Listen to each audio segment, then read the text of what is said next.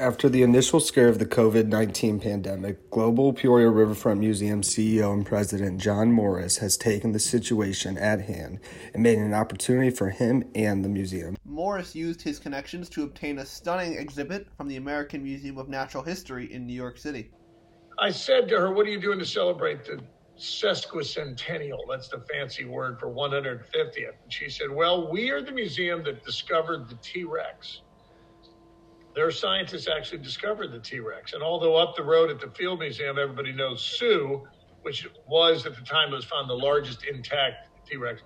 The famous T-Rex museum, the discoverers of the dinosaur, is the American Museum of Natural History in New York City. That's what our museum is doing in the midst of a pandemic. Other people are not making bold moves. I can't say whether we'll see, Matt, whether it's a good move, a good choice on our part, because people are very timid on going out. But I'm actually using this opportunity to get in the passing lane.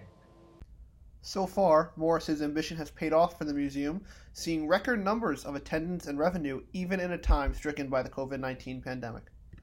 Yeah, well, we hope COVID allows us to do it. But I will tell you this: people are starting to come, and I'm working on a little secret project right now. I'm hoping I can get it done. But I would like to. I'm trying to find a donor who will pay for me to just allow every Bradley student to get a membership to the museum so they can come for free anytime they want, which I think would be really cool for Bradley. I think they could market it to students, and it wouldn't cost that much to do. So maybe I can try to make that my goal to get that done before Josh's hometown museum sends their T-Rex exhibition. With Morris's tenacity, the sky is the limit for the Peoria Riverfront Museum.